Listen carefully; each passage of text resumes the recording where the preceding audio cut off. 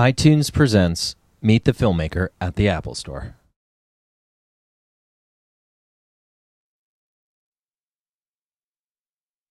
This is my younger brother. You gotta help me finish this. Taught him everything he knows. You don't want to see where this fight is headed. Start over. I'm still his trainer. I have a fight next week. And after I win, I'm gonna start making good money so you can live with me more days, okay? Good luck, Daddy. Don't hold your breath, Casey. Bye, baby. You pave streets, right? Yeah, I do. And I'm a fighter. I heard you were a stepping stone. Oh, I mean, I had a few tough fights, but the next fight's gonna show who I am. Yeah, and he's gonna lose that one too. So move that sugar ass and give him Don't disrespect her. Mickey Ward is 31 years old. He's here because he needs the money. Look at the size of that guy. He's got 20 pounds on me, Dickie. You don't fight, nobody gets paid.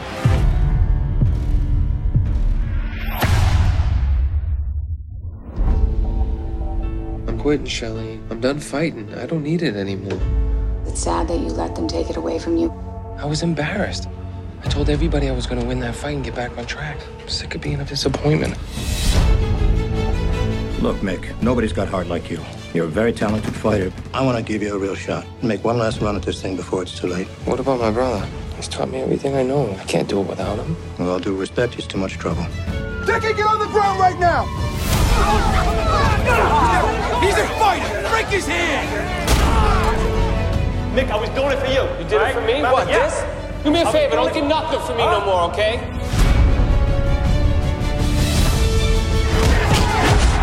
You ready for a title shot? Not a stepping stone anymore. He's using you. You can't beat me. You had a hard enough time being you, and that's why you're in here. We're gonna train, they gotta go. Why am I the problem? I'm his blood. I'm his family. You're crazy. I'm the one fighting. Not you, and not you. This is my shot at the title. I won't get another one after this. Mickey has a chance to do something that I never did, and he needs me. Okay, I'll see you in Mickey's corner. This is your time. I had my time, I blew it. You don't have to. Yo, Mickey Ward. Yo, Mickey Ward.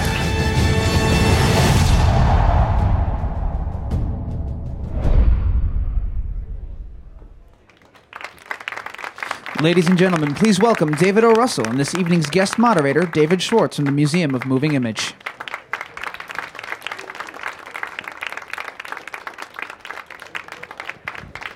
Good evening. Welcome. I think there's a lot of David O. Russell fans in the audience tonight. He's been one of the most interesting American directors since he made... I'll sit down. You can sit. We can all sit down. Since he made Spanking the Monkey and Flirting with Disaster and Three Kings and I Heart Huckabees. And this is just an incredibly dynamic piece of filmmaking. So could you tell us about... what drew you to this? This is a film that seemed to really inspire you as a filmmaker. It's such dynamic cinematography and editing and music and at the heart these four amazing performances. It was the characters. The characters, it's a gift when you get characters that are real, that are that amazing. It was a bleach blonde mother with 7 bleach blonde daughters, all true. And they're like a gang. And they managed these 2 sons who were fighters. And the redheaded bartender that Amy Adams plays, tough woman, very strong women in the movie. So it was the women characters and how the men characters kind of interacted with them. And they're just also really raw people. They have big hearts and they're roofers and road pavers. And they're really funny. They're as funny as they are tragic. You know, they know how to live. You know, they're very much alive. So it was all that stuff that I felt I had not seen before. You know, because there have been amazing boxing movies, so that was really the secondary part to me after the amazing characters. And the characters you just mentioned are all the women in the film. We don't usually think of women when we think of a boxing movie. But I think the women make the men what they are in this picture. You know, I mean, and Mark Wahlberg carried the picture on his back for many years. This was a dream project for him. He's from this part of the world. He's from 9 kids. This is a story about a real family with 9 kids. He had an older brother, Donnie, who was his mother's favorite. So it's very close to him. And that gave us an entree to that world that's very real. And he saw Christian Bale at his daughter's preschool and realized he thought Christian was the best person to play it. But there were earlier versions. Darren Aronofsky was going to do it before he did the Wrestler. and that would have been a very different film, and also a really good film, but a different film. So tell us about these two central characters, Mickey Ward, who Mark Wahlberg plays, and Dickie Edlund. The movie's called The Fighter. In a way, that title could apply to both of them or either of them. Well, Dickie is a very charismatic guy. He's like the mayor of Lowell. He talks to everybody. He never stops moving. He's a very gifted fighter. He was born with talent. And like a lot of people who are born with talent, sometimes they don't respect it or they don't. So he didn't have the heart or discipline that his younger brother did. So he was the hero of that town. And then he became notorious. He was the hero for fighting Sugar Ray Leonard. And then they were making a documentary about him. HBO was. Which also, like Lowell is famous because Betty Davis is from there, Jack Kerouac is from there, and these guys are like the next famous thing from there. And the HBO documentary went from being a very heroic thing to becoming the first documentary made about crack in America, because that's what was happening with his life. So it became the disgrace of the town, and that's it. We use that device of a movie within the movie, because it's kind of tragic to see how he thinks it's this amazing thing that then becomes this disgraceful thing. I can't remember what question I was answering. Well, we're talking about that's Dickie, I guess. I don't know, what are we saying? Well, actually, we're going to talk about. But he's a very charming guy for a crackhead. He's like an amazingly charismatic person with a huge heart, and he could smoke crack and train for 10 hours. And like he'll go right from the gym. He'll run 5 miles across town, which he does in the movie. He'd forget what time he was supposed to be training his brother, and then he's running across town, in work boots, like not even in sneakers, like in road paving boots. You get a little taste of the real him in the movie after you see this incredible performance by Christian Bale. And I guess Mark Wahlberg's character is the one who's going off to fight, but there's like this real interesting connection between the Melissa Leo's character and Christian Bale's. Melissa Leo is a great actress. She was in Frozen River, and she's unrecognizable here. She's got her hair up, and it's all bleached. She's a great actress. She looks exactly like the real mother. Everybody in town thought she was the real mother. The funny thing is that's what the dynamic of the movie is, because Christian, even though he was a crackhead, was still the star of the family and the star of the community, and he was not going to give it up to his brother. And the subtext of all of his shenanigans, I think, if there's a subtitle, it says, "You can't have it. It's still mine. And if I just keep stirring drama up, I don't care. You can't have it." And that's what you always want it the most, I think, from the people who won't give it to you. So that's why it motivated his younger brother so much. Yeah, and was this a hard film to get made? I mean, it apparently was years in the making, and then when the shooting actually happened, it happened in a very intense way. Well, like I said, there were many incarnations of the film. I mean, there was one version where Brad Pitt was going to play the Dickie part, and they were going to make this film for like more than $60 million, which seems kind of wild to me, because we made it for 20, and we only had 33 days to shoot it, so it was fast. And we shot the fight scenes only in 3 days. So I liked it being fast, though. It made us be very focused. And how did you draw on the fact that you were working in Lowell? You actually used some of the people of the town. There's Mickey O'Keefe. Mickey O'Keefe, who plays the police chief, is a real guy, right? The guy who was playing the trainer who was on the car. Yeah. The guy, he's the real cop from Lowell who lived through all this. Because it's a story of a guy who has a cop and a criminal in his corner, and they hated each other. Dickie and Mickey O'Keefe still do not like each other to this day. But Mickey got different things from both of them, so he wanted them both in his corner. And tell us about your work with the actors. What was that like? I mean, if people haven't seen the film yet, they're going to see just 4 amazing performances and sort of different styles of acting. Mark Wahlberg is somebody who is very internal, soft-spoken. You can't quite read him. With Christian Bale, you can definitely read him. You definitely know what's going on. So what was it like working with these different actors? Mark, I always kind of compare him to like Spencer Tracy or John Garfield or James Cagney. And people here probably have no idea who any of those people are. but they're good people to look up. They're guys who are just kind of real. They're just real. And they bring that realness to most of what they do. And so Mark kind of fit himself into Mickey Ward because it's very close to his heart.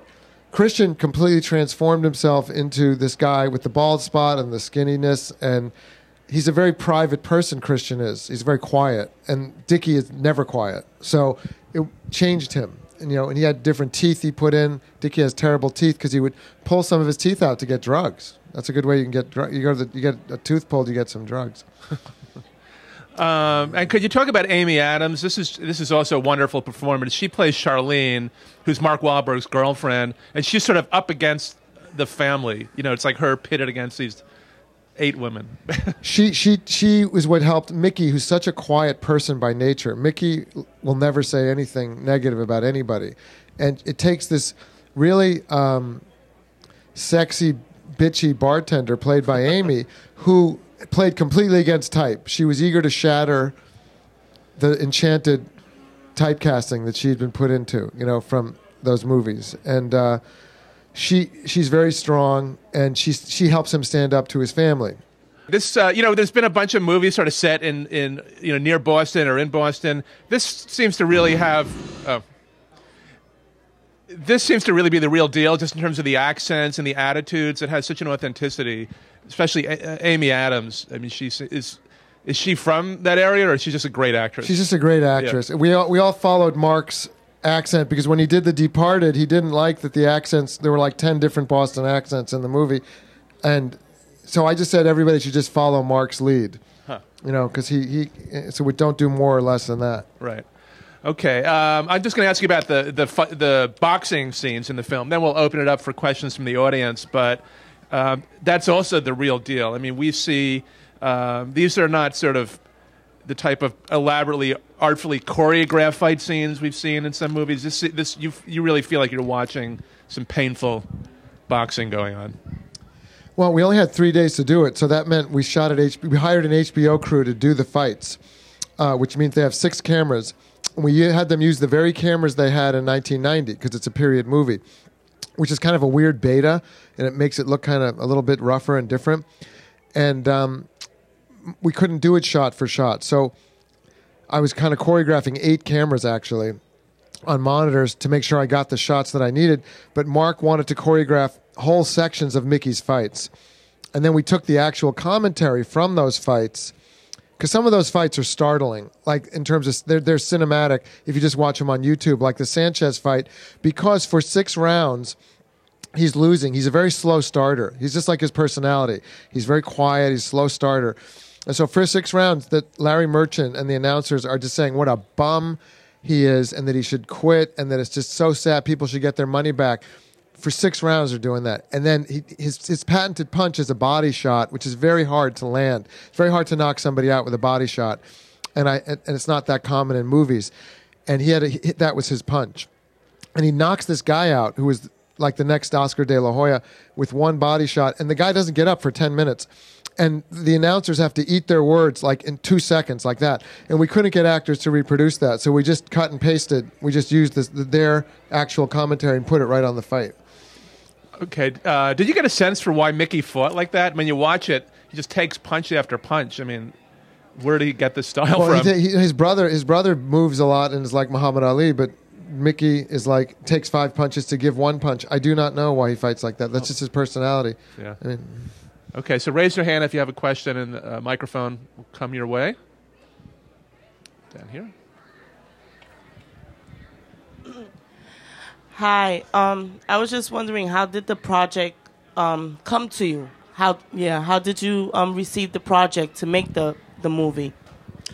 Well, there had been several scripts that Mark Wahlberg had been helping to develop over the years with the producers David Hoberman and Todd Lieberman, and with Ryan Kavanaugh, another producer. They came to me after Darren went off to do The Wrestler, and they said, how would you do this? And Mark would call me every night from his bathroom where he would watch ESPN Classics. I don't know, like that's where he would get away from his family or something.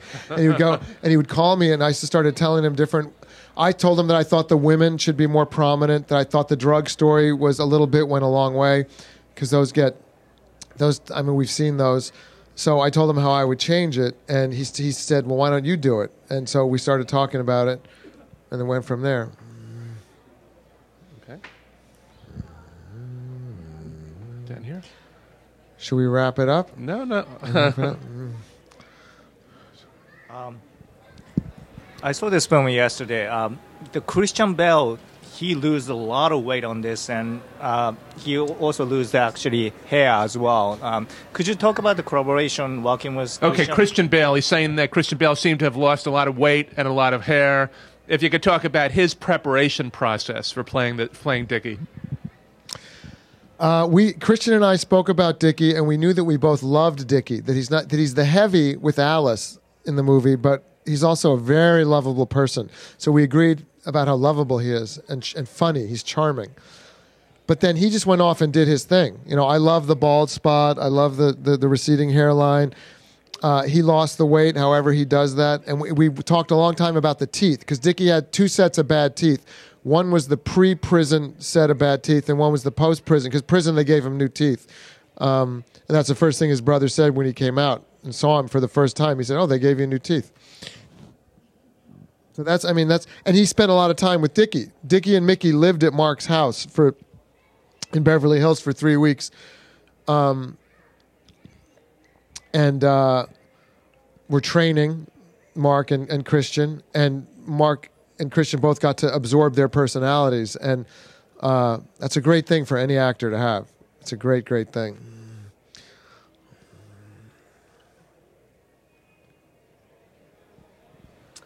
I read that you left out the Arturo Gatti fights. Could you just speak to that a little bit? I mean, obviously it's the theme of the family and all of that, and it looks fantastic. But certainly the Gatti fights were critical to and really made an impression on his career overall. So love to hear about that. If you could talk about the Arturo Gatti fights, how come we don't see those in the film? Is that what you're? Yeah. So for those of you who don't know, Arturo Gatti just died. Was murdered a year ago. He was a great fighter from Canada, and this movie ends. The championship that Mickey ends at the end of this movie is what gave him the gateway to earn fighting Arturo Gatti, which gave him the only real money he ever made. He still works as a Teamster, Mickey Ward, but it gave him his house and he put some money in the bank. And they had 3 epic fights, which, they're not the most. They're real brawlers. They smash it out. They're insane, epic fights. They had 3 of them where they're so bloody and they keep going. So the reason we didn't do that is that we had to collapse a lot of time as it was. We had to very economically establish that Dickie was a hero in the first 5 minutes, who he was, by not going back in time, by just kind of economically showing you who he was in the town and using an HBO interview from the past to show you who he was with his mother. So to go into the future of Arturo Gatti, I guess it makes it much more of a sports movie, and it also, like the real journey of climbing the mountain for me was for him to get that fight. Because if he lost the championship fight in England, that's the last fight in the movie, then he never would have fought Gatti. And that guy was really dissing him, that British fighter who had never been defeated, Shea Neary. He was always saying, I look forward to fighting Arturo Gatti. I think Mickey Ward is beneath me. Anytime you do that, you're in trouble. But so he said that, and then he never got to fight Gatti. Then Mickey inherited Gatti. Joe, is that you? What are you doing?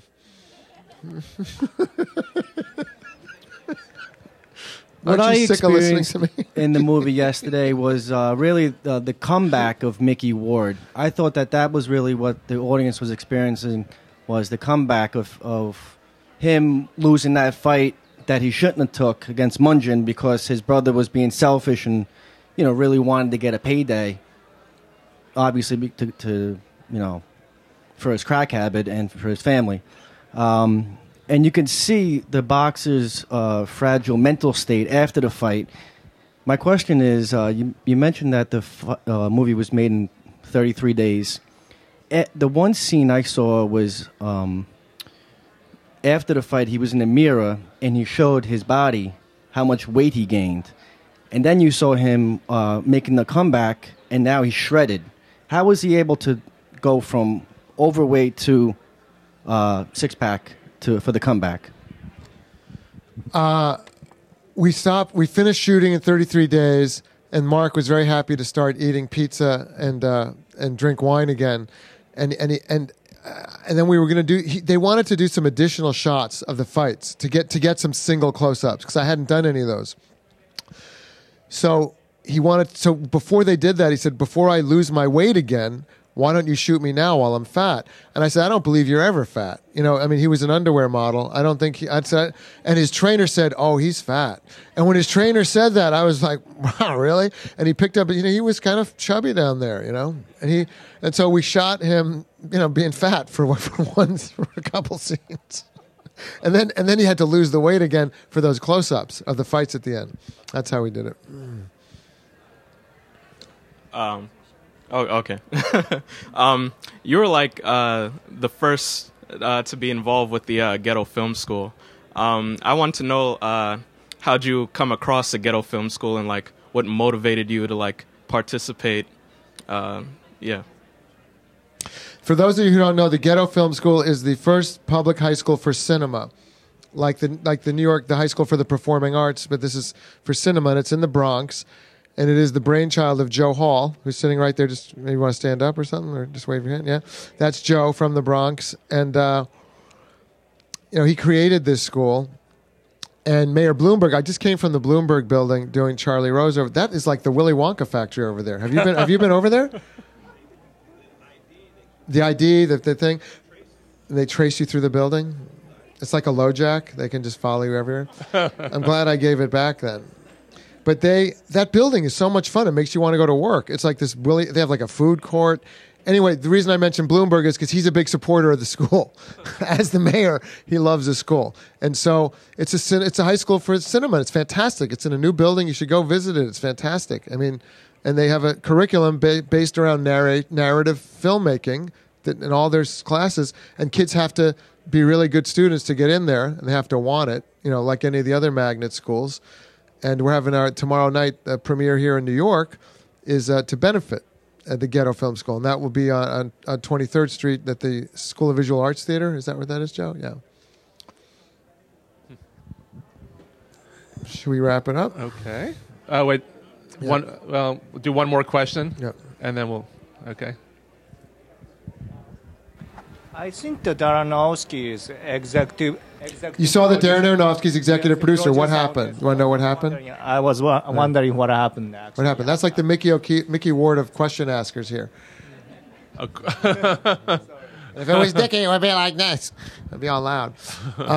Darren was going to make this movie, and he developed the screenplay with writer Scott Silver. And then they couldn't get it financed. It just kept banging around. Brad Pitt was going to do it. He wasn't going to do it. And so, and then that was my good fortune, because then I had been making another project at that time. I was making a movie that didn't get finished during my rocky years. And so this came back to me. And so Darren saw the movie and really loved it. And he had a contractual right to claim executive credit, and he said he wanted his name on it. So that made me feel proud that he wanted his name on it. So thank you guys for coming out. Thanks a lot for coming out. Thank you, sir. Thank you, David.